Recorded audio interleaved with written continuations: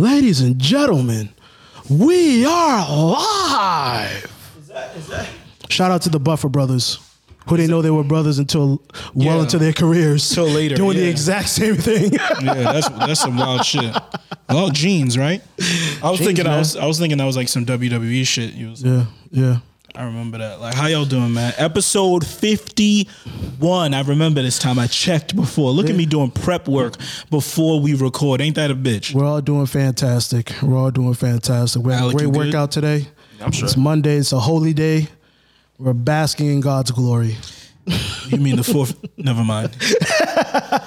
It is the 4th of July, customarily known as Independence Day. But this year, we're gonna go ahead Freedom is getting its chin check moment. Yes, freedom is getting its chin check moment right now. Yes, it is. I'll tell you this, as a cisgender male, as the kids will call me, a cishet. A cishead. Cishet. A cishet. Cishet. Cisgendered heterosexual. Cishet. Het. Cis. So as a cishet, yes, as the kids will call, yes, I feel relatively free right now, even being a black man. I'll tell you this right now, as a black man in America, I feel more free than a woman. I mean, of course. I'll tell you that. I mean, shockingly enough. I mean, naturally. I mean, that is our... Well, now more than ever, I'll say. Now more than ever, due to the current climate of affairs. But my rights as a black man still pale in comparison to the rights of a gun. So that's one way to keep me humble.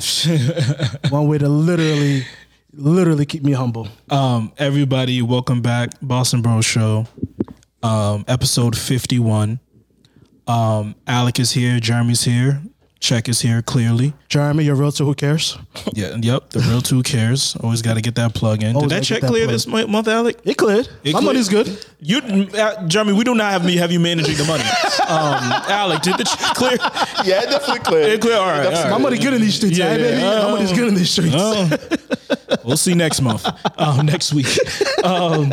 Last time we were here, it was episode 50. The Celtics were up 2-0 in the finals. No, we're up 1-0 in the finals, I believe. Or was it 1-1 at the time? I think no. It was before the series even started. It was the series hadn't started yet. Oh, okay. Our last episode was June 2nd. That was before the finals even started. Okay. As you guys all know, we didn't finish the job, but. We've taken y'all lost. All right. I was in the ball, turning the ball over on the court. Alec wasn't getting blown by on defense. Y'all lost. I'll take it. I'll wear it. Like I was on the court or some shit. But no, it was we've taken some time to regroup. I mean, I didn't really need that much time to regroup. Yeah. I won't delve deep into it, but no, I wasn't that affected by it. Like, come on, we've gone through this. Like, this is the same fan base that lost the Super Bowl after being undefeated. You can't hurt us. What Super Bowl? What Super Bowl? I don't know what you're talking about. That's true. I'm sorry. What Super Bowl do you speak of? Yeah. What undefeated seasons? Yeah. What are these lies you're telling to our audience, Check? Yeah, right. My fault. This is supposed to be a truthful platform. But no, yeah, it's been a few weeks. We've had some time to digest it. We've gone the end of the draft is past. The free agency has begun. Summer league started. Anything before we get, do you all want to spend some time going over because I'm sure this has been our audience. I'm sure you guys have heard it all. A lot has happened since the finals ended. Is there anything you guys feel like you needed to get off your chest about the NBA finals this year? Absolutely. Go ahead. First and foremost, everybody needs to relax. This team is very, very young. And for me, looking at the bigger picture, even though I hate to admit this, I think in the long run, us losing the finals would do us a better service than if we had won it. Because if we had won it, then these young bucks that we have on this team would not have really understood what actually needs to be fixed in terms of our play as a team together.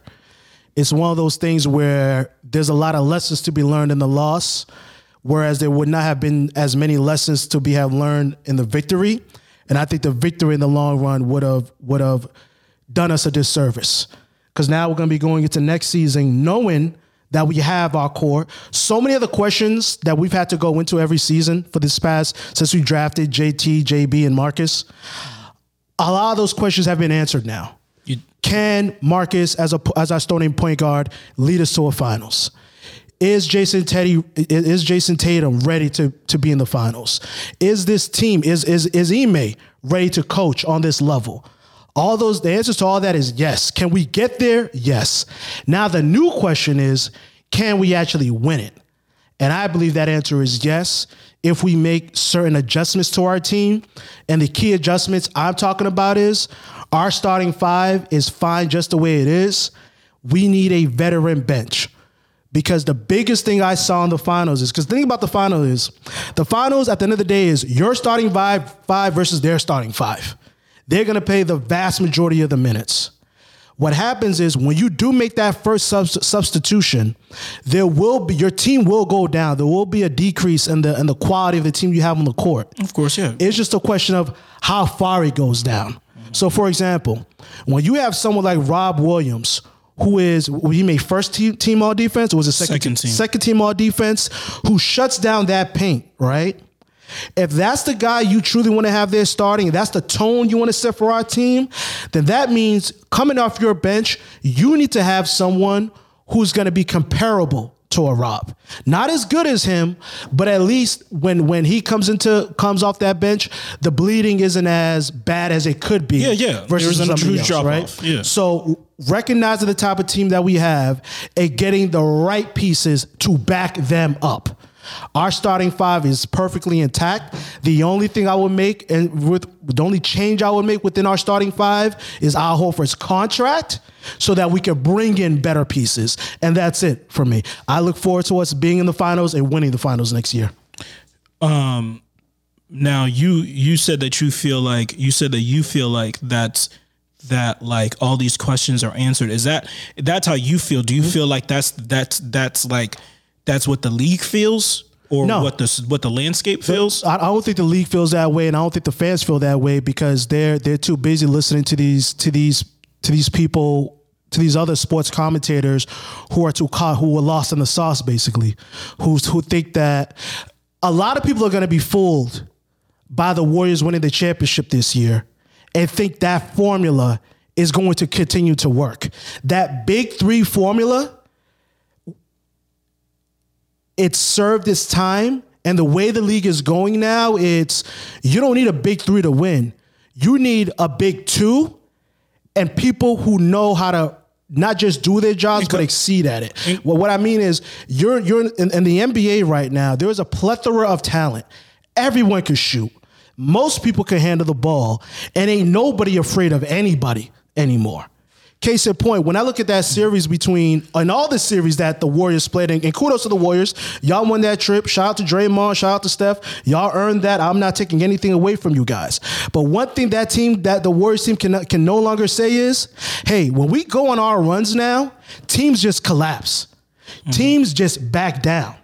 That did not happen at all during the finals.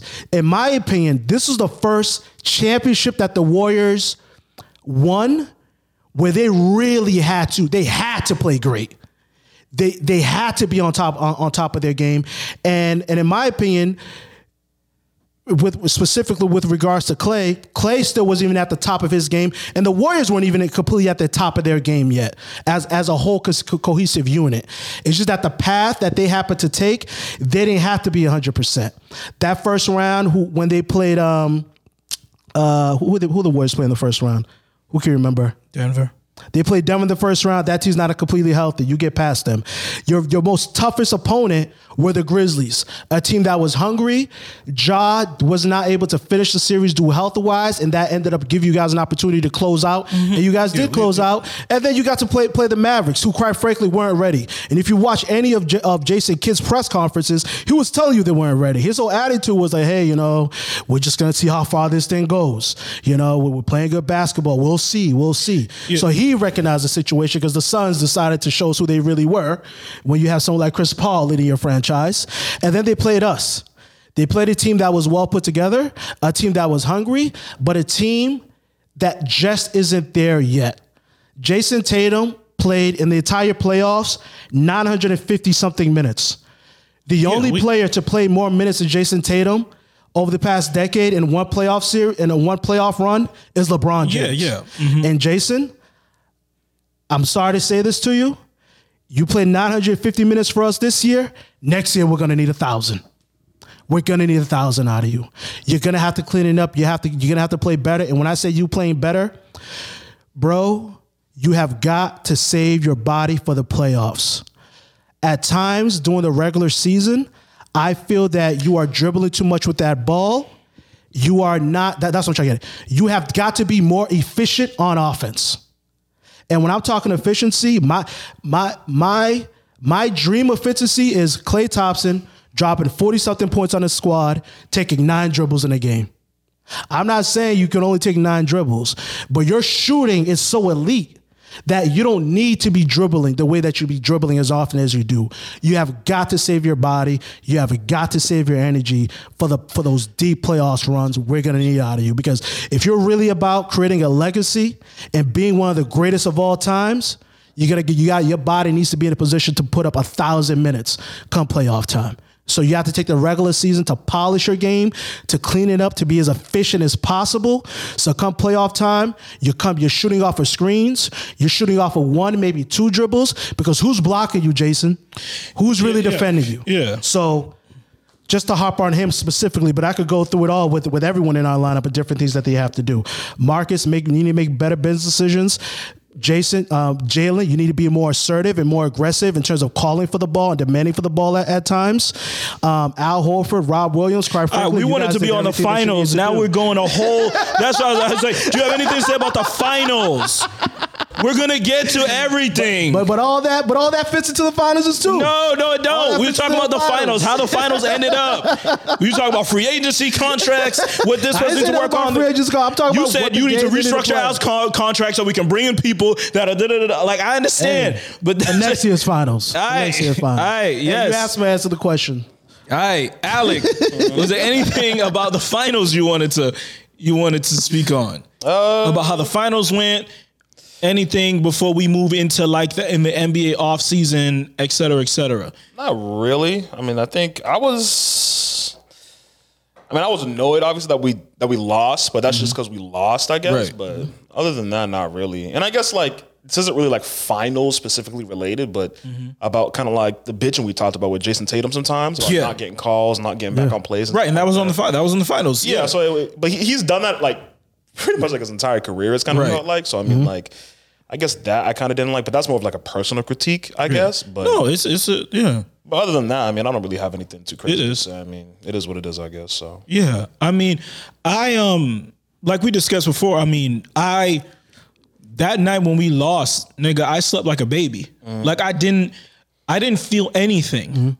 You know, and a lot of it, of course, yeah. I feel like a lot of it has to do with, of course, the position as a Boston sports fan that we've been in for a long time, and we've experienced a lot of winning, but we've experienced losing. You know, I want to say this is 1, 2, 3, 4, 5, 6. I think the 6th time that we've lost in a championship since I've been. That's 2 Celtics.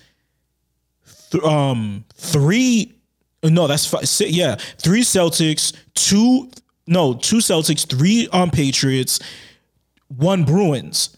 Red Sox have not lost in the World Series yet. You know, all praise to the old gods and the new. You know what I mean? So this was to me, I mean, it's a young team. It's like Jeremy said, to kick it off, it's a young team that has been knocking on that door for a while. And honestly, and for me, there's no shame in losing to a dynasty. No. There's no shame in losing to fucking Steph. We lost to Steph, bro. We lost to Steph. I don't of all fucking time, I can't really. If it was one thing, if we went up against the Mavericks or the Memphis or literally any other team in the Western Conference, to be honest. Yep. And LeBron. I mean, LeBron's in the Western Conference. Yeah. That would have fucked with me. Yeah. That would have fucked me up. Yeah. You know what I mean? But we were underdogs in this series. And of course, to me, the thing that bothered me, of course, was more so the way we lost. What I saw I didn't see a team that wasn't ready.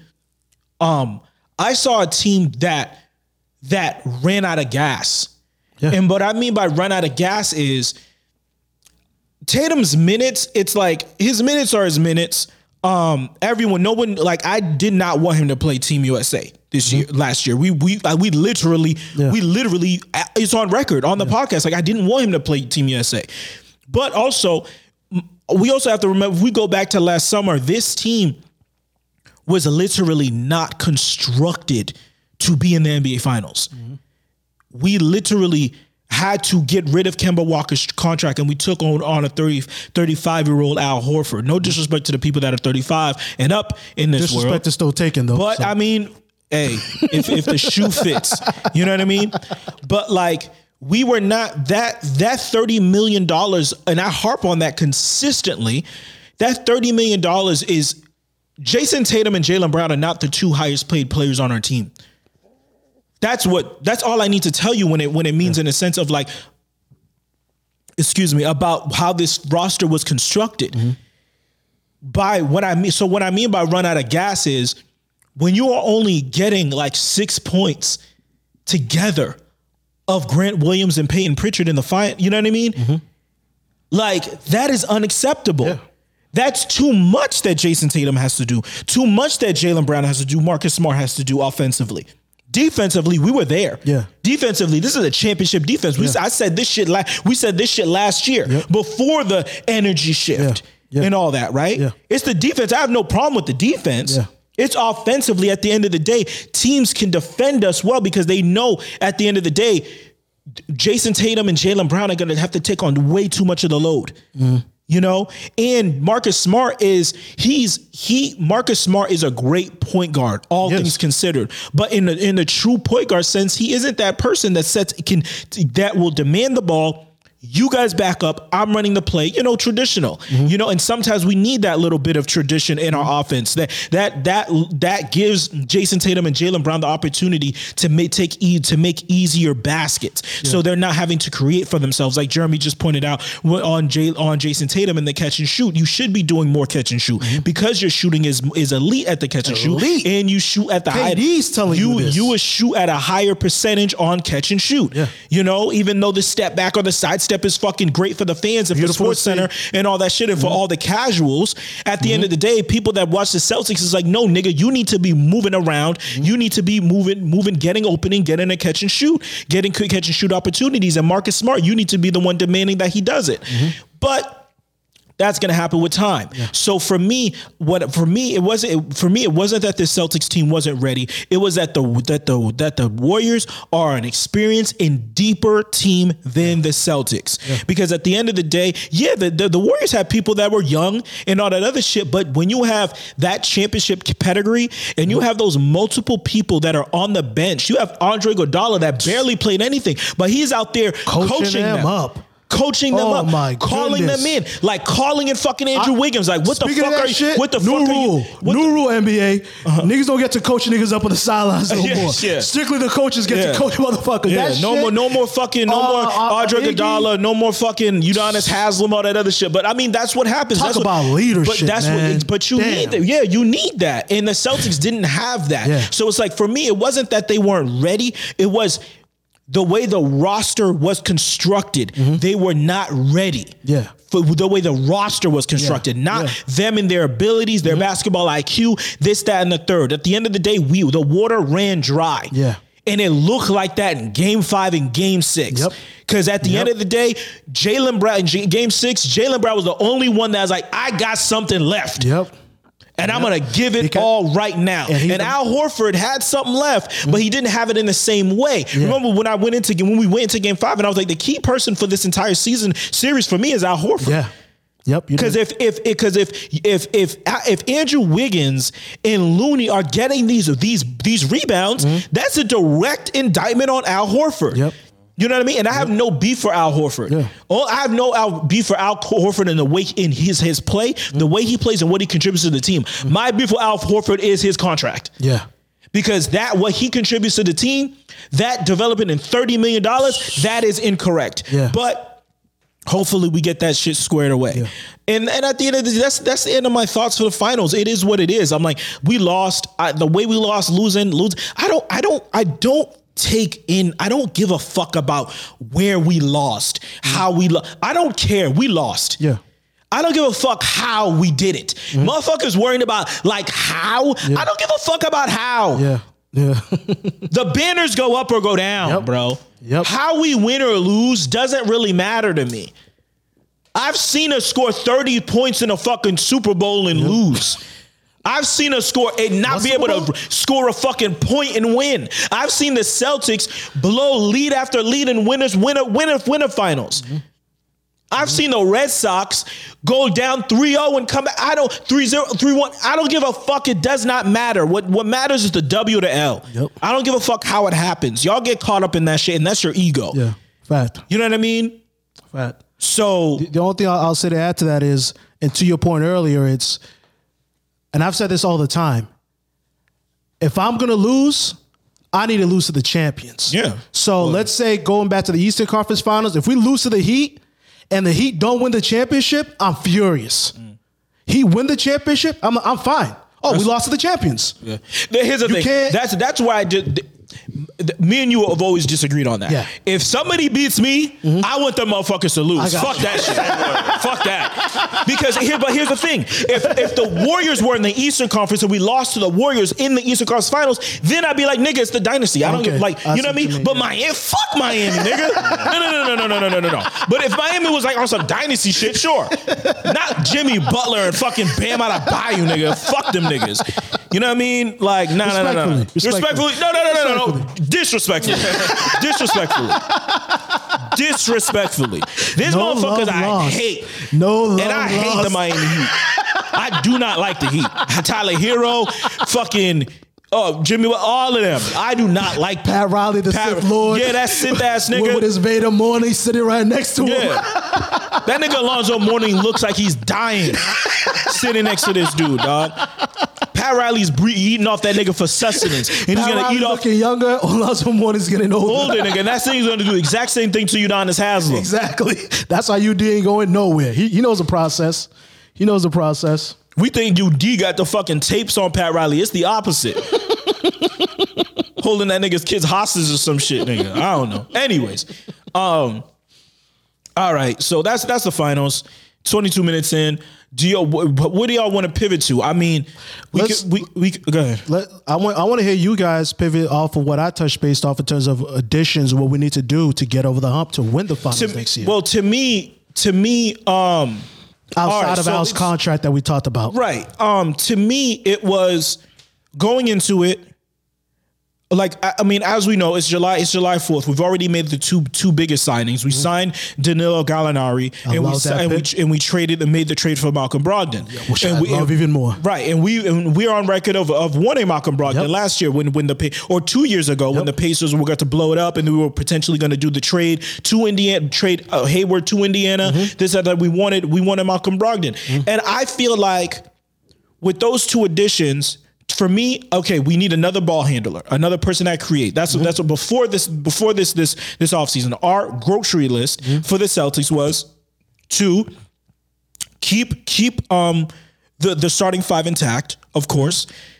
Get us another ball handler off the bench that could create for others. That can get,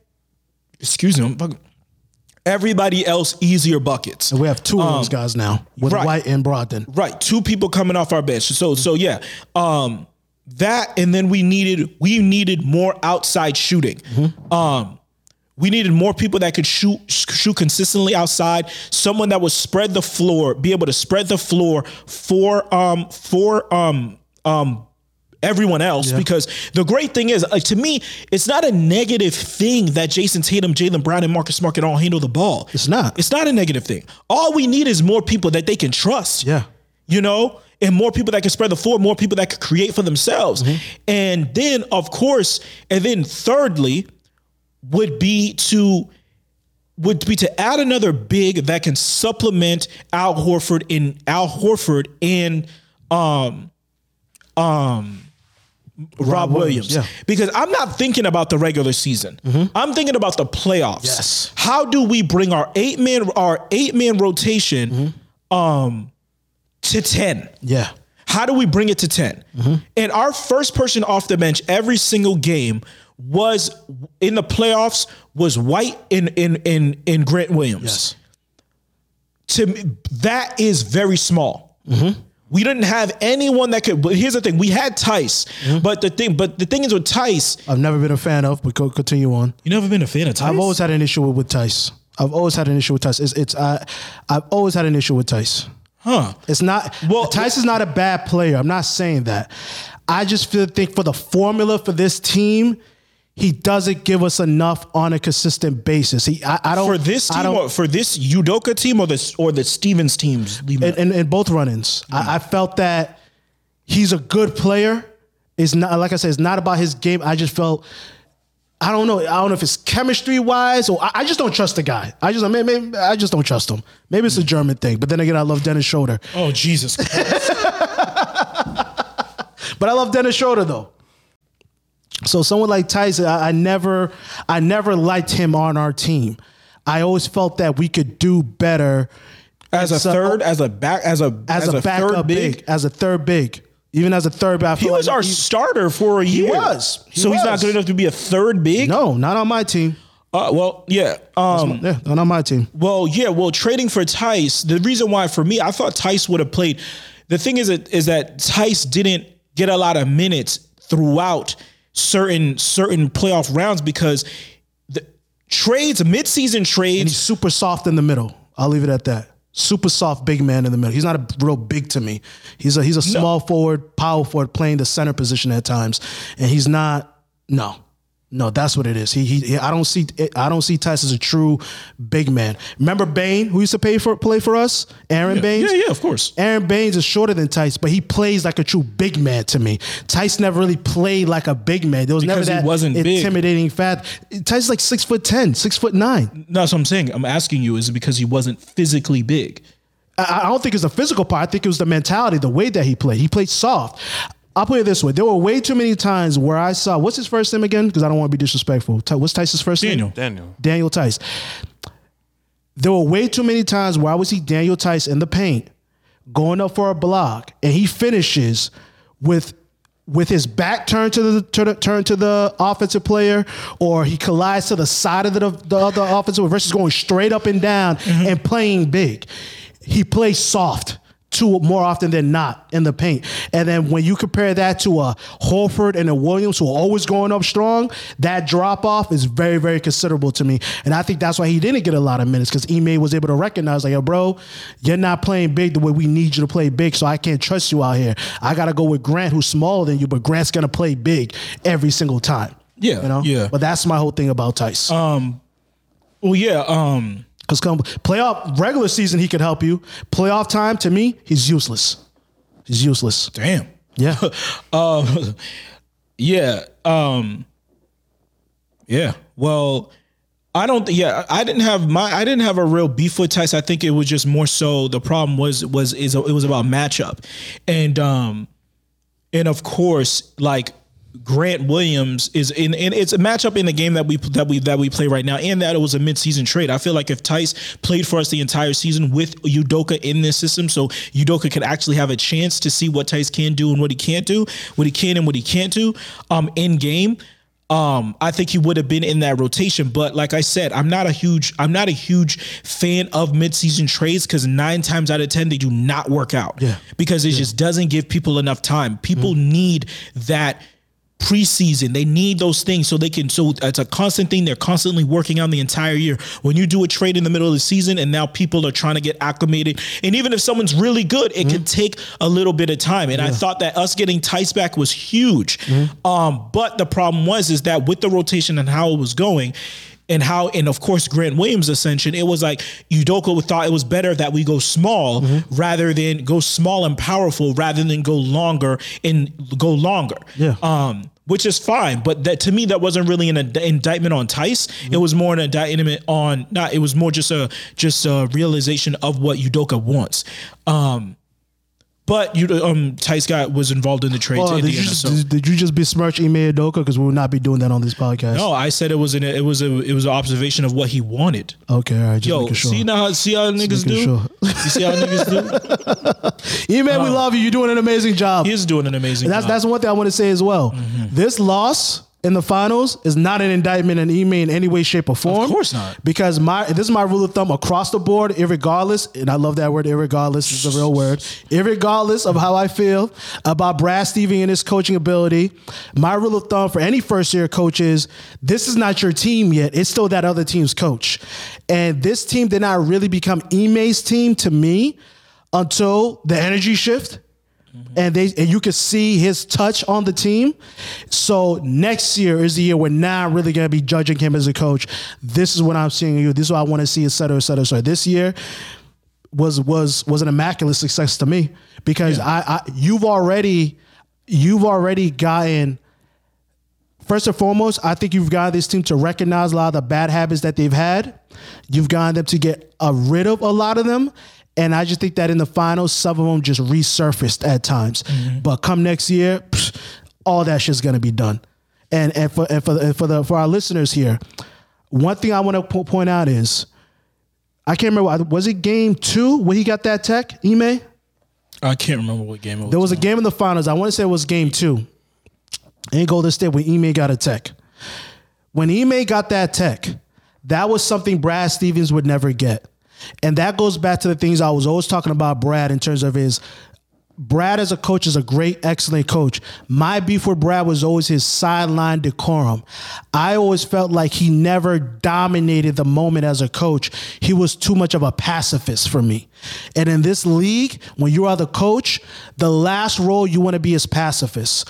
One of the reasons why Jason talks so much, in my opinion, one of the reasons Jason talks so much after a bad offensive possession where he feels like he didn't get a call is because his coach isn't there barking at the referees. If he trusts his coach is going to handle the referee situation, then Jason can focus on the game and just play the game. So when I say, hey, Jason, you're talking too much, I understand why you're talking because you have to advocate for yourself because your coach isn't really doing it. And your coach shows that by picking up techs. Brad Stevens probably got 1 tech, maybe 2 techs his entire time coaching with us. That's not enough, bro. And you feel that's not enough. And you feel like Jason talking to the refs this season was like just like bad habits. Bad habits. Alec, what do you think about? What did you like Jeremy's question when he said about what the team needs and stuff like that? Was there anything different from what me and Jeremy said already, or like? Probably all the same. I don't really have too much to say on that. Like, I don't know. I don't know. I guess like the one thing that I saw that I already said that Jeremy just finished talking about was like the bad habit shit about Jason kind of like complaining on like, it felt like every possession. There's always something being said about not getting a call. And I guess like, and even just that attitude alone, I've always not really liked too much about players in general.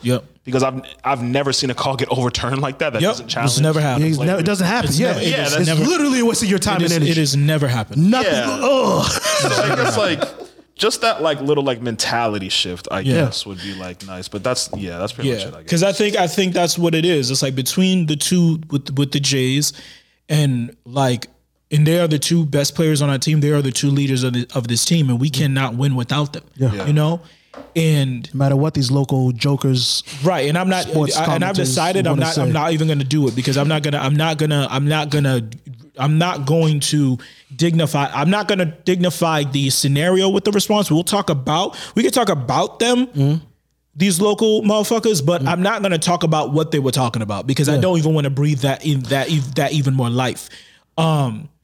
But when it goes to like that video I sent you guys, and I was like, dog, I feel like I sent Jeremy and Alec a video of this was in the first round against Brooklyn, right? Mm-hmm. And there was a play, and I'm sure y'all, I posted it on the Boston the show site because on the Instagram. Mm-hmm. Oh, okay, I remember the play now. Okay. Because it was like that play for me, because I was just watching like highlights of like the playoffs, right? And that play for me, it was a Jaylen Brown highlight. Yep. Right? On both ends of the court. Right. It was like, I just want to say the context of it was a Jaylen Brown highlight reel, right? And I'm watching Jaylen Brown during this highlight, and this is where Jaylen Brown steals the ball, runs the ball back, passes this to Jason Tatum. Jason Tatum goes for a layup. Turnover. Jaylen Brown, they run back. Jaylen Brown blocks the shot on the other end. They pass it to Al Horford. Al Horford then passes it to Jaylen Brown. Jaylen Brown goes up and lays the ball out. Plays ball. That means just giving you the play, right? So many things in that play. But that play right there, as simple as I may just explained it, within that play was like a true microcosm, example of the differences between Jaylen Brown and Jason Tatum. As a Celtics fan and as a person that has been watching them develop over these 5 and 6 years, right?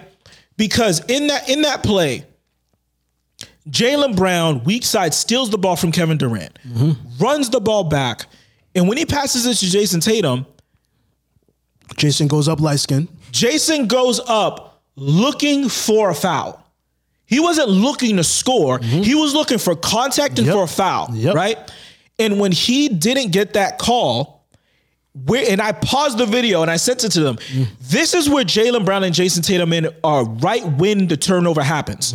They are literally right next to each other. Standing right next to each other when the ball is in, I think, Patty Mills' hands or some shit like that, right? Where does Jason Tatum go and where does Jaylen Brown go? Jaylen Brown darts back on defense. Head down, racing up the court on defense. Ends up blocking Bruce Brown on a layup at the fucking backboard. Pins it, right? A LeBron chase down. While Jason Tatum is back there complaining. Hands up flailing. Oh my God. To the ref. It's the whole nine. Right? Jaylen Brown then runs back. That's not Mamba mentality, Jason. Yeah, runs. It's not the Mamba mentality. Or is it? At least when Kobe was barking at the referees, he was running back. He was running back. He was barking at the referees. And he had at least 3 rings by then. Yeah. He earned the right. To stop and just bark. Fucking Kobe Bryant. But yeah, fast forward. Al Horford throws the ball to Jaylen Brown. Jaylen Brown goes up strong, gets fouled. Still lays the ball in, no call. No call. Right? While Jason Tatum is now standing at the wing of the 3. I don't know if Jason Tatum even made it up the court after he did complain. And this is not an indictment on Jason Tatum. We fucking love JT. We love him. But this is where the 24-year-old pop jumps out. This is the biggest in a highlight of Jaylen Brown. This is where we get the low light. This is one of the rare moments where you're going to see a highlight of Jaylen Brown coinciding with a low light of Jason Tatum. And that is because to me, and I explained this to Jeremy, and I'll try to keep this short. To me, whatever Jaylen Brown lacks in ability, he makes up for in mentality. And more than enough. I'm never upset with what Jaylen Brown is trying to do. If he turns the ball over, I'm never mad at Jaylen. Why were you even driving there? Why were you being aggressive in that moment? Jaylen, why did you shoot that shot? I'm never questioning Jaylen what he's trying to do. He has best intentions, but sometimes it doesn't work out. Where Jason, it's like you have supreme skill. And I can tell you work on these things. You work hard as shit. We've seen the growth. The only thing that's fucking you up is your mentality. You're on the court. You're almost 6'10". Might as well be. Long as shit. Strong. You worked on your body, the strength, this, that, and the third. You should be going up there strong every fucking time, and whatever happens. You should be why are you talking to the ref? Why are you doing this? And that shit, and the reason why I'm harping on Jason, because that shit is way more frustrating than any fucking turnover that Jaylen Brown can do. Because now, not only are you not scoring, then you're not getting back on defense, and then you're fucking, and then your body language is all fucked up. Hanging your head and shit, like, arms bro. throwing up in the air, looking for help. Ain't no one gonna help you, bro. Ain't no one out here to help you. Like, I go back to listen to Coach K. Earn that shit, bro. I go back to Coach K talking about him. And Coach K saying, like, yo, the way I have to get him motivated, I have to call him a punk from St. Louis to get him motivated. And I get it. Some dudes need that. They need you to get in their face and really bark at them. And I also go back to hearing his father, Jason's father, telling a story about him when he was coaching him, right? How there was one game he got on so bad, Jason was crying the whole game, but he finished the game. But it seems to me he needs someone to get in his face. Hence, going back to Ime. This is something Ime is going to clean up. Yeah. Ime will clean that shit up. That next year, that will not be a problem. Yeah. That would not be a problem. You want to be like JT, you and Jayla have the fucking, y'all have the capacity, the ability, the ceiling. All-time greatness. All-timers, bro. All-timers. Duo we're there is about here. nothing that I believe there's nothing that this duo cannot do. There is nothing that they can't do. But there's clear shit that is going to get in their way. Mm-hmm. And y'all see, and we see it. Mm-hmm. Could you fucking imagine if they had won? If they had fucking won. Do you know what that would have done? Do you know what that would have done? So, and they have the capacity to do it. Like, they won. They have the skill to do it. They still got all this room to grow. And they're 25 and 24? What? And the Celtics got them locked up for how long? Steph's first championship came at 27. Come on. So, I say all that to say this. This Celtics team is ready to win a championship. Now, with the additions of Brogdon, the additions of Gallinari, and I hope that we get Thomas Bryant. That's that backup big, that third big. Yeah, I love watching his highlight reel. And he is big, and he plays big. And let me pause this. Watching the highlight reel of Thomas Bryant, and I compare him to what Rob Williams does for us. When I talk about the perfect backup for Rob Williams, he is perfect and even better because he can handle the ball a little bit. He can shoot the three. He gets though. Of course he isn't as good or as efficient as a shot blocker as Rob is. But when Rob sits down, when people see Thomas Bryant in it, they're not as comfortable attacking the paint. The way they get super comfortable attacking the paint, the moment Rob checks out, that dude Thomas Bryant, perfect addition to our team if we're able to sign him in every way. In every way, he sells perfectly for both Rob and Al. Yeah, man. Hopefully we're able to soup him up. And I think we're ready. I think that I remember I think that truly the way I look at it, all things considered, I think that next year it should be a rematch. It should end up being a rematch. If the Warriors can stay healthy and the Celtics can stay healthy, I think it'll be a rematch. I don't think that up to this point right now, and we know we'll touch on the Kyrie KD shit, but up to this point right now, there's no team that has made an addition that has made them step over the Celtics or the Warriors. And the funny thing is for the first time in a long time, and the first time in like grown adult memory, the way I have to put it is, every team is asking, does this move make us better than the Warriors? Does this move make us better than the Celtics? And that is interesting. That's an interesting place to be. Yep. You know? And I'm not one of and this is not me the homerism that says, I think that no. I mean, that's obvious because we're the two people that went to the finals. But I mean, in the sense of those people that are like saying, I think that if Chris Middleton was there, then they wouldn't have got to the split. Nigga, suck my dick. Suck my dick to the fucking base. Like, fuck are you talking about? Come on, dog. Like, come on. Anyways, it went 7 games. So if you just add Chris Middleton to this, then that means that's not how basketball works. That also means Giannis is getting a lot less touches. A lot less touches. Like we talked about this on the last podcast. Like I would have loved to see Chris Middleton play because that means less opportunities for Giannis to run down the middle of the fucking court and dunking on the whole city of Boston. Fine, I'll take that Chris Middleton jumper every time. I'll gladly take a Chris Middleton shot over a Giannis shot. Happily. Less opportunities for Jrue Holiday? Great. Less opportunities for Portis coming off the bench? Great. That's 20 less shots going around. Please, I'll take it. I'll take it. With all due respect to Briss Middleton. With all due respect, but it's like, with all due respect to the Big B. The Bucks are not some unbeatable team. They're not a team that the Celtics have not beat. Remember, you know what I mean? With all due respect to the Bucks, they beat the Suns in the finals. Yeah. They beat the Suns in the finals with the utmost respect. And we know a champion's still a champion, but they beat Chris Paul in the finals. All right. Yeah. Yeah. Anything else on the Celtics this offseason? What our needs? Or anything like that? We spent. Last thing I'll say, and again, just talking to Jason here is, Jason, you just got to ask yourself, when you're attacking the paint and you going with the mindset of, hey, I'm going to lay it in off the glass or lay it into the basket. Understand, anyone could throw you off on that shot. Anyone. But when you go up with the intention of, I'm going to dunk the ball now, ask yourself this, Jason. Really? How many people in today's NBA can block your shot when you go up to dunk it? You are 6'9" plus, right? Your arms go down to your knees. You can jump through the roof, right? Essentially, how many dudes in this league can actually block you? I can count them on one hand, and I don't need all my fingers. And one of those players plays on your team, in Robert Williams.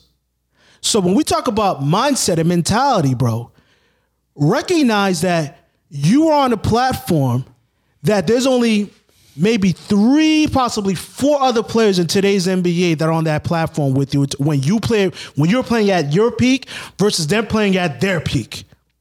There's only a handful of other guys that can compete with you, and only one of them has your size. Well, 2 of them have your size, and KD and LeBron. All right? Remember that going into next season. Every time you step into that paint, if your mindset isn't I'm going in here to dunk on everybody, you need to change your mindset. And that will pay off in so many different ways. And one of the ways that the number one way is going to recognize is with the referees. Because you know why the referees don't give you that call, Jay? Because the referees are professionals too. They know when you're going up there soft. They know when you're going up there for a call. And know what they're saying to you? You have not earned that yet. Win a championship or 2, then maybe we'll give you those calls.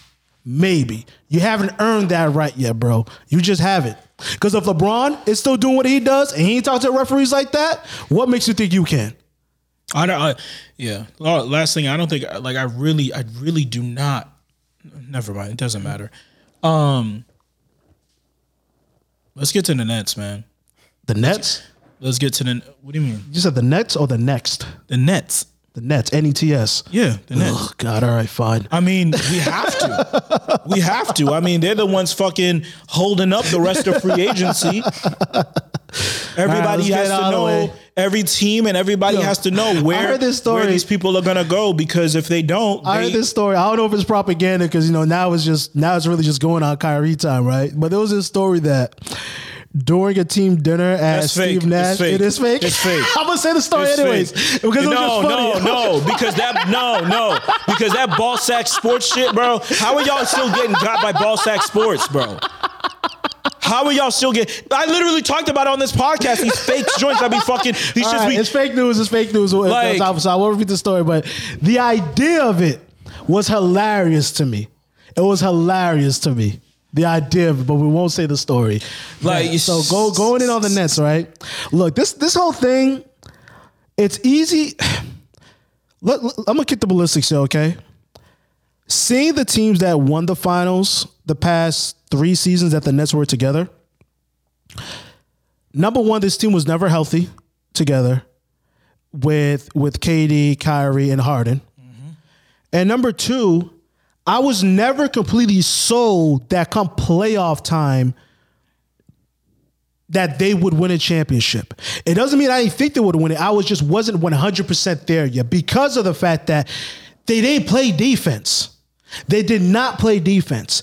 And come playoff time, we've seen, and we saw it in the series when we played them, but we've seen James Harden production go down, go playoff time. We've seen Kyrie Irving production go down during playoff time. The only person who's ever really kept it steady, I would say, is KD. But we've seen him in particular with OKC and then with this Brooklyn Nets team in the most recent series against us, his production goes down. So I was never one of those guys that were like, oh, this big three or this big two, they're going to do it. They're going to win it. I was one of those guys that they're going to be the toughest out.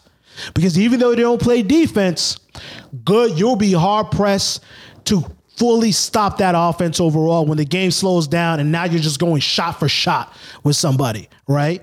So as good as their team was on the offensive side of the ball and overall, they weren't good enough to blow you out to me. They were good enough that if this game comes down to for shot, you're not going to beat them. So you need to take advantage of the fact that your offense will have an easier time scoring because they don't play defense. And if you have if you are truly committed on defense, you can slow them down.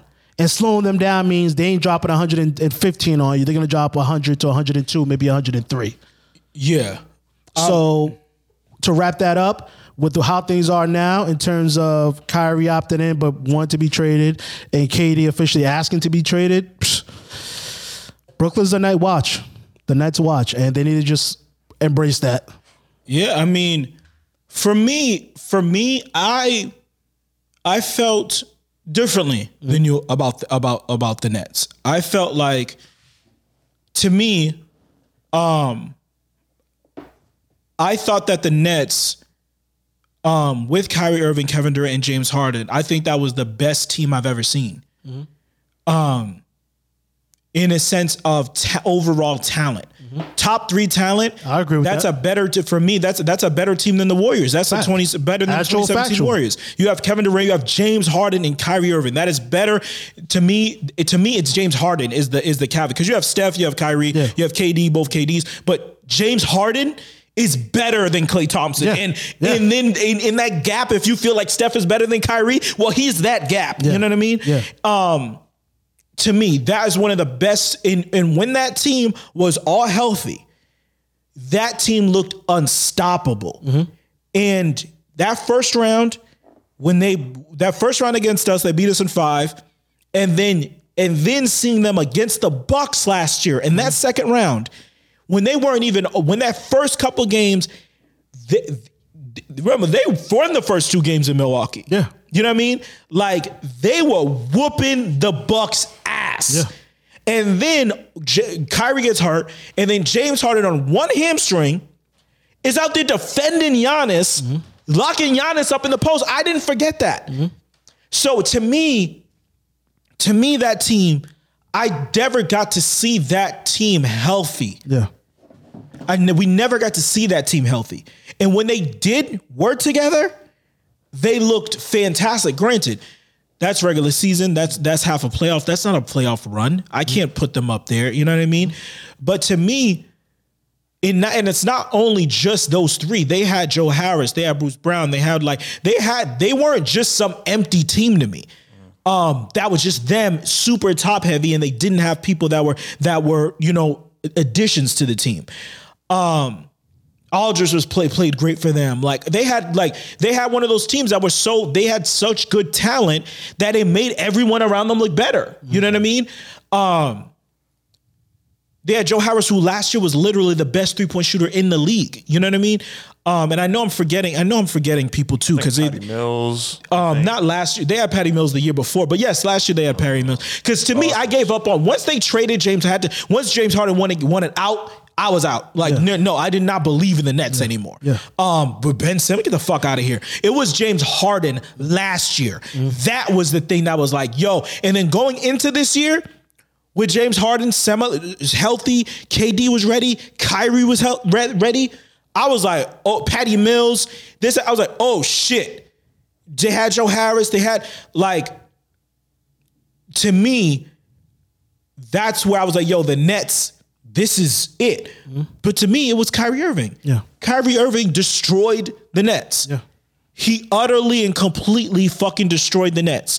And James Harden was fed up early, and he wanted out, and he got out. And now, to me, the reason why we have to speak about the Nets is not because about what they could have been or whatever. No, it's about they have 2 fucking asteroids. Yeah. roaming around the earth, just circling the planet, waiting for that shit to break the atmosphere. You know? And where are those 2 asteroids going to land? And how is that going to completely fuck up the NBA now? You know? Because I stand with the Nets on not extending Kyrie Irving. I stand with them big, like, fuck you. Absolutely, you know what I mean? bro. I'm You're out. not Like, all in. y'all are not in. This. I handed y'all the keys. Y'all told me to hire Steve Nash. I did it. You told me to trade all our assets for James Harden, our draft picks, et cetera, for James Harden. We fucking did it. Yep. Then Kyrie went with his vaccination bullshit. Also, I'm dealing with y'all injuries. Yes. All y'all injured. That's fine. I even signed Kevin Durant knowing that he wasn't going to play the first year. Knowing. Yep. I'm Joseph Tsai. I'm Sean Marks. I did everything y'all motherfuckers asked me to do. And how did I gave y'all the keys, and what the fuck did y'all do? Y'all crashed the fucking Porsche. The Nets organization is definitely the victim in all this. I agree. They're the victim in all this shit. They did nothing wrong. They did what they were supposed to do. We'll go into a luxury. We'll pay y'all. Like, bro.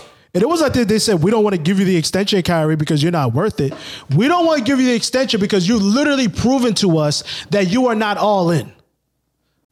You have shown us you are not all into this team.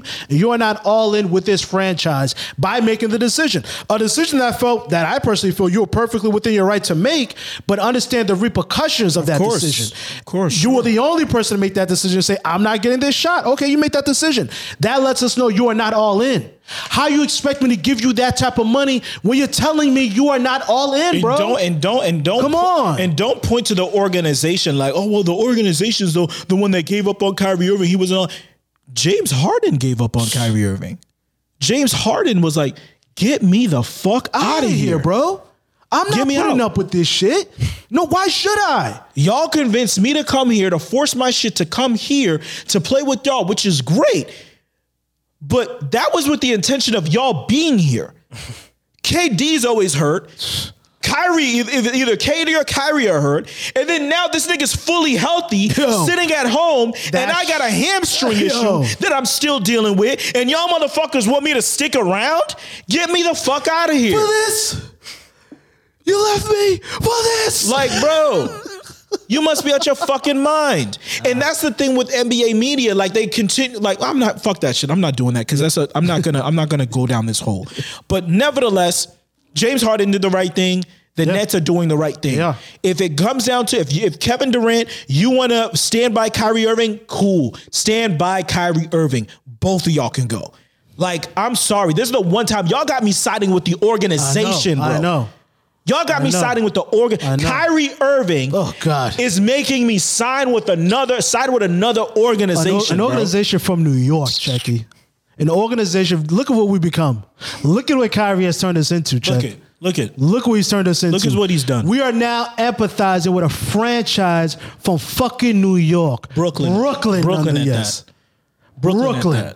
Look at what he's done to us. Look at what Kyrie Irving has done to us. Him and his Sage and his fucking, and I love Kyrie. Want it both ways on the basketball but it's one way, bro. But you out here acting a plum ass fool. Both ways, but it's one way. Like, come on, dog. So, long story short, do y'all have any idea of where you think Kyrie Irving or Kevin Durant is going to land?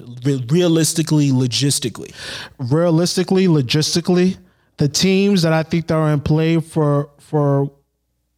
the teams that I think that are in play for both of them to bring them in together. I wasn't even. In terms of just assets, we have these pieces that we can. No, I understand. Right? Yeah. Minnesota Timberwolves. Memphis Grizzlies. I mean, I think a lot of teams have the assets, but But that would include you taking someone big. Yeah. Minnesota Timberwolves. But who would they have to give up? Who would the Timberwolves have to give up? I mean, the Nets would want Anthony Edwards.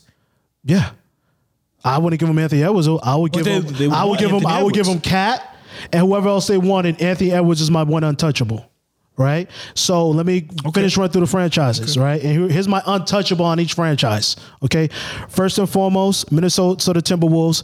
Anthony Edwards is my only untouchable. Okay. Toronto Raptors. No one is untouchable. Okay. Memphis Grizzlies, Ja Morant is the only untouchable. Okay. Miami Heat, I will give you my whole team. I'll gladly give you Jimmy and all these dudes if I'm getting both of them down here. Dallas Mavericks, the only untouchable is Luka. Those are the 5 teams that I feel like. LA, the reason I'm not putting LA in there because LA does have the pieces in terms of trading AD and Russ over there to bring them both in, but I don't think LeBron wants any parts of Kyrie Irving, so that's not happening. But you think the Nets would want AD and Russ? The Nets aren't in a position. I think they would take AD, not necessarily Russ, but I think the Nets are. No, I don't think they would accept that trade, honestly. Because why take AD and Russ when I could get this youth from Minnesota? I could get this youth from the Grizzlies. I could get this youth from Toronto. Yeah. Scotty Barnes, Pascal Siakam, and I'll take Fred VanVleet, and I'll trade these 2 guys over there. Yeah, Mini Drake.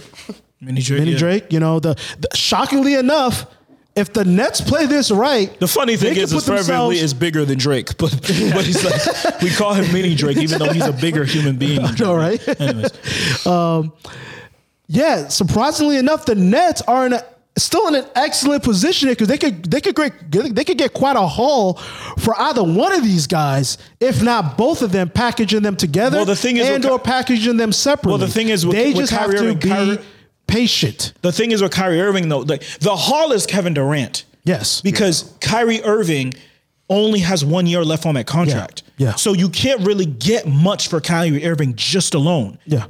You can trade him to a team that can literally assume his contract and give you picks like Indiana. Indiana could just take that contract and give you picks. Yeah. There's only a few teams that could just, I think only 2 teams that could just take his contract.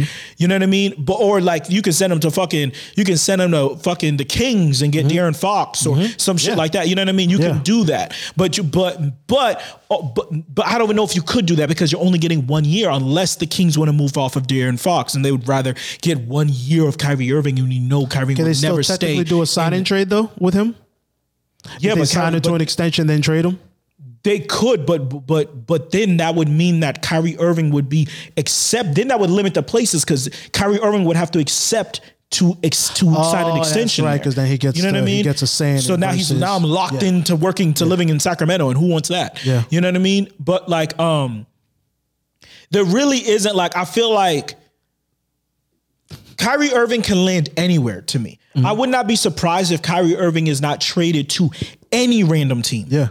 To Charlotte, to Orlando, or some shit like that. He does not have much power. Yeah. He doesn't have any power. He has 1 year contract. And at the end of the day, but also the Nets can't really get much for him. Yeah. So the haul is Kevin Durant. And the haul that would need to come back for Kevin Durant, because you have Kevin Durant for the next 3 seasons, I think. So, or 3 or 4 seasons, actually. Well, so, yeah, you have him for the next 4 seasons. So, excuse me, because his extension kicks in this summer. So you get 4 years of Kevin Durant paying him like fucking $50 million a year, which is fine in this league. But only a few teams can actually do that, has assets. And the funniest shit is one of the teams that has it, is like I sent you the other day, is the Warriors. Yeah, they do. The Warriors actually have the assets. They would be able to move. They have everything to actually do this. But that will be fucked up. I mean, you're going to trade Andrew Wiggins, Poole, all these niggas that just won your championship. That's why I said I would love for it to happen so we can show the league and the world who the Warriors really are. Not they're like some bullshit family and some other shit. No, they're a bunch of venture capitalists that own a fucking team. A bunch of venture capitalists from Boston, nonetheless, that own that team. That's something I learned in the fucking post-game shit after the finals. I had no fucking idea. Ugh. Anyways, I knew those motherfuckers. You always find a Boston nigga somewhere. Come on, I swear to God, it's like 6 degrees of fucking separation. There's a Boston nigga. Dog, there's a Boston nigga everywhere. Get into the bag. Why you think it's San Francisco? But San Francisco is just fucking West Coast Boston. For real. With more hills. Dog. Anyways. And a nice bridge. Yeah. San Francisco treat. Anyway, yeah, so to be real, I think motherfuckers like, we in Oakland? Nah, we're moving to we're moving to San Francisco. All that. Look a little. I didn't leave Boston and move to Dorchester. Yeah. You know what I mean? Let's just say the sun sets a little early around here, if you know what I mean. You know, so we'll smooth this thing over the bay. You know what I mean? For real. The other side of the bridge. But yeah, man. like you out here, I really think that who's the team that like you think that, all right, if you had to pick one team, like, yo, you need to make this trade. You need to figure this shit out to get Kevin Durant. Who's the Minnesota one team? Timberwolves. The Minnesota Timberwolves. The Minnesota Timberwolves. Anthony Edwards is that guy to me. Right. So now, if you make that trade, you're losing Karl Anthony Towns. Fine. And you're gutting that team. Do you think you become a contender now that you added Kevin Durant, but you gutted? That's my thing. Yeah. My thing is that the asking price for Kevin Durant is so high that the only way to get him, whether it be through talent or making room for his contract, is you would have to gut your team. Now, True. What team can get gutted but still remain a contender? To me, the only team that can get gutted and still remain a contender with Kevin Durant is the Golden State Warriors.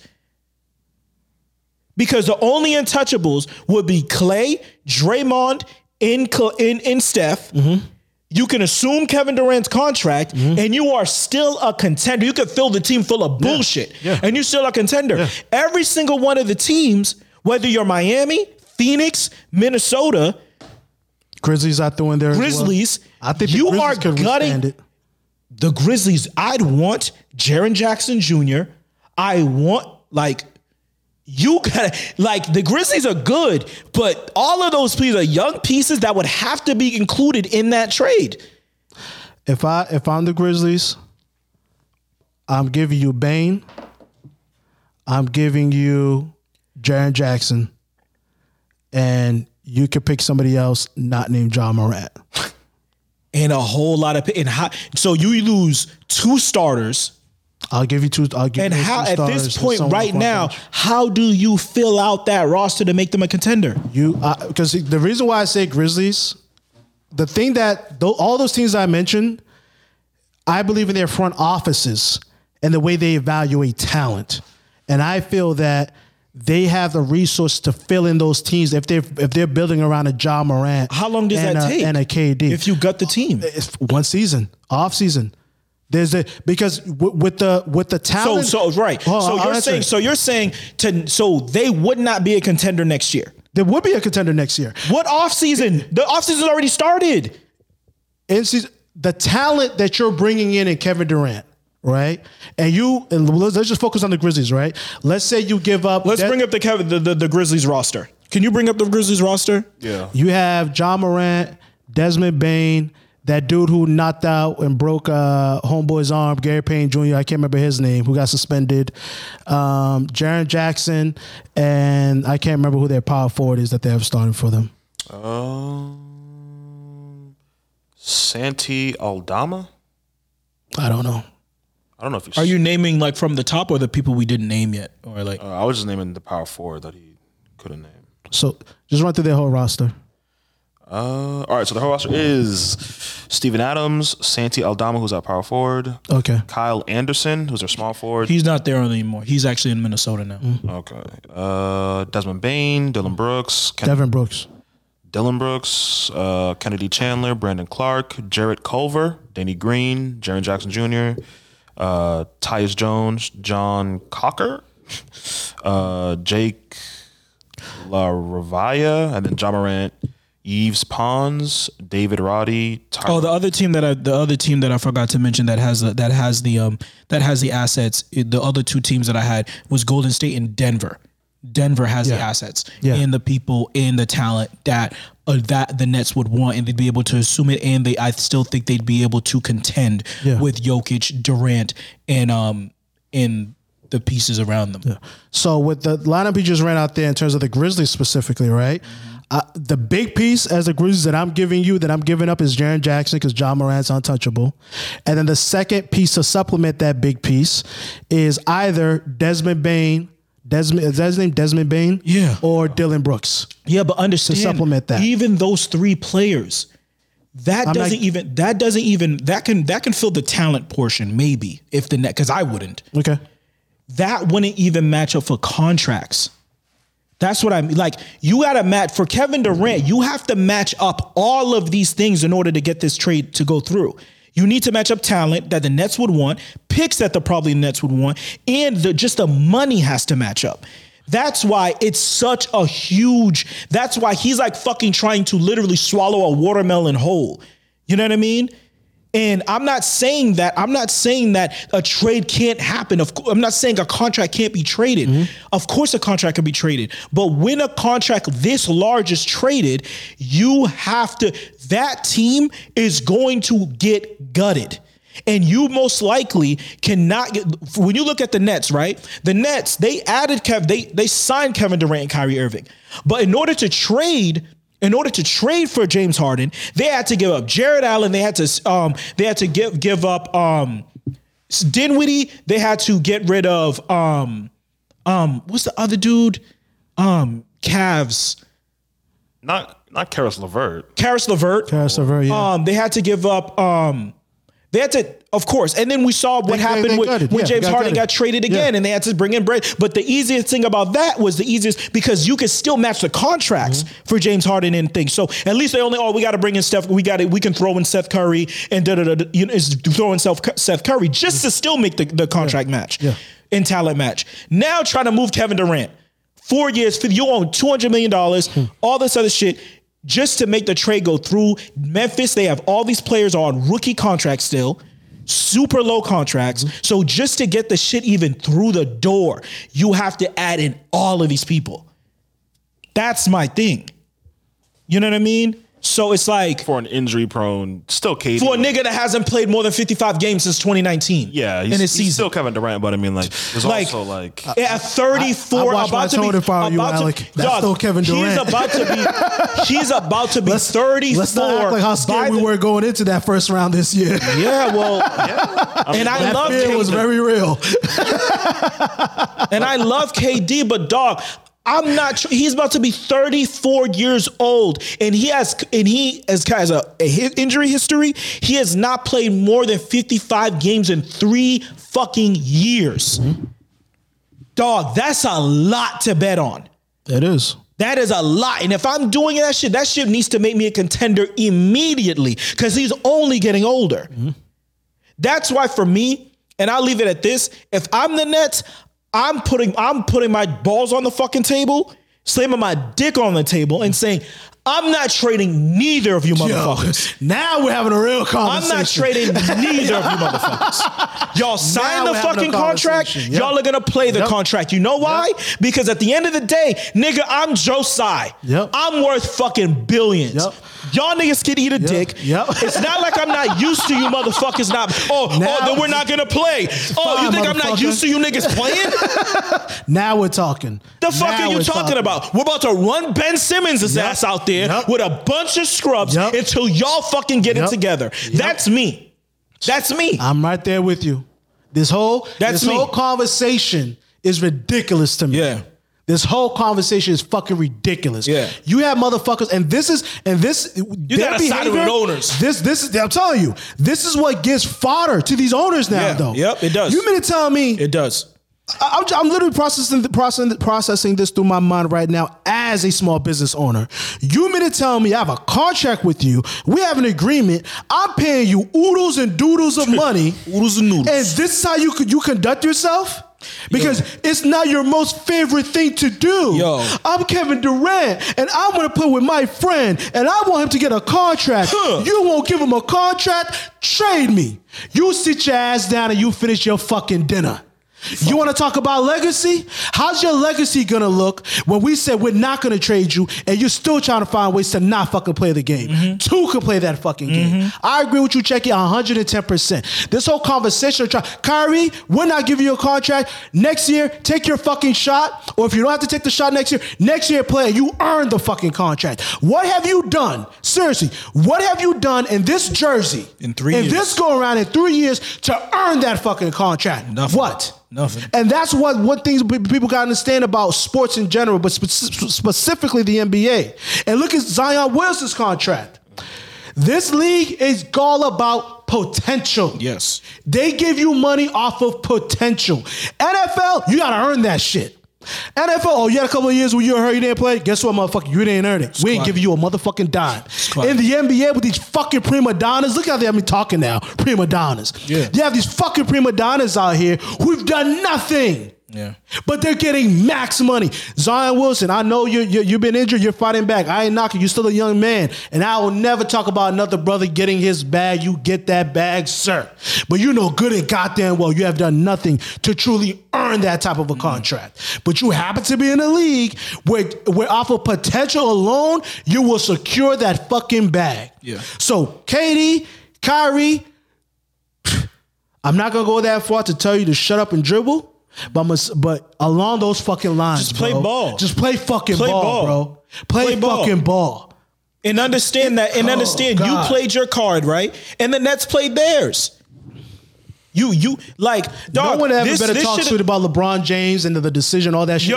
Straight up, straight. Because I'm all about player empowerment. Don't get me wrong. All about that. Of course, player accountability as well. Yeah, but exactly. At the same time, play like straight up accountability. It's like, dude, do you right? It's like, yo, the Nets have traded everything, bro. All their picks, bro. The like they own the Rockets own their first round picks, I think, until 2029. Yeah, and they have the right to like swap them. Yeah, with pick swap, unprotected, like raw dog. Now y'all want to trade? Oh my, raw dog. We talk about this shit, check about like how we would be as owners, right? Dog, they would never. Coaches. Yo, we can never be. They couldn't let us be owners, dog. I'd be all that cool. Oh, y'all don't want to play? Y'all don't want to play? Yeah. I guess ain't nobody playing. Ain't nobody playing. We're forfeiting the fucking game. Shut the game down, nigga. Shit down. Shut the practice facility down, nigga. On some fucking we shutting down the studio. On some Diddy shit. On some Coach Carter shit, nigga. Putting chains on the shit. We turning into Donald Sterling, nigga. We going down, nigga, courtside. I'm heckling niggas. Heckling my own players. I'm calling niggas nigga with the hard R. Yo. Real talk. Try to take my team from me so I can have to sell it and make $3 billion. Sure. Fine. Oh no. Make me the richest person I've ever been in my entire life. Oh, like, man. Nah, they wouldn't. Nah, they can't do it, bro. This nigga requested a trade. Like what? Yo, episode 51. Is there anything else we have to get to, man? We're an hour and 20 minutes. Says we have to support women's rights. Yes. Women are under attack right now. And if any motherfucker can't see that, I don't fuck with you in any way, shape, or form. Word. We live in America. You understand? I really want to get into this. Look, I am not a citizen of this country. I'm a permanent resident, and I'm proud to say that. I'm a green card holder. I am a stakeholder in this country. I do not vote. But you know what I do? I advocate. And there's a word I want you guys to really understand and get into your minds right now, okay? A word that just escaped my mind as I was just about to say it. Niggas. On some real nigga shit. I advocate, and I also, it's not politic. What is the word? Where's the word? Of course, it escaped me at this moment. Pontificate? I don't know. Not pontificate, but I do pontificate. I advocate, and I lobby. Know what lobbying means? I'm not going to get to the details right now, but I have written checks to politicians. Okay?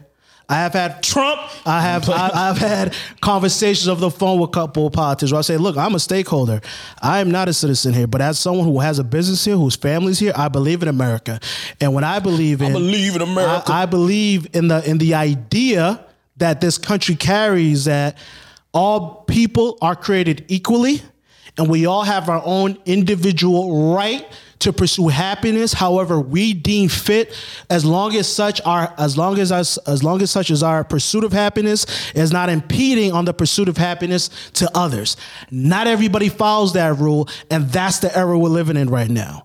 We're under attack. Women are not the only people under attack, but they're the number one targets right now because the woman is the closest thing you will get to the true manifestation of God.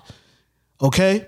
So women are under attack right now, and this whole idea that you have all these powers that be that from my point of view are trying to turn this country into a theocracy where it isn't about democracy and individual opinions anymore.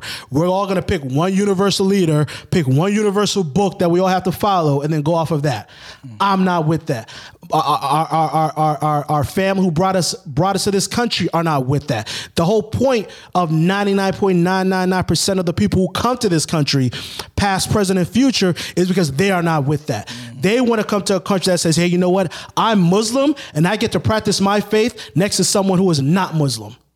Because you know what? We keep forgetting America still stands as the only country on the face of this planet where you can practice your own religion and your own way of life freely as long as you are not impeding on others. But right now we have a lot of people trying to impede on others. So whether it's these people who are trying to form a theocracy now, or these fucking Proud Boys, incels who ain't getting no pussy, so they don't want nobody else getting any pussy. And if you are getting pussy, they want you to punish. They want to punish you for it. Hey. These people are animals as far as I'm concerned. They're out here trying to control my life. They're trying to control your life, and you need to advocate for yourself. You need to speak to your politicians. You need to vote if you can vote, and if you cannot vote, you need to call your politicians. You need to give them some money. You need to support them to advocate for you. That's what you need to do. This country is amazing, but the thing about this country is we are living up to a potential.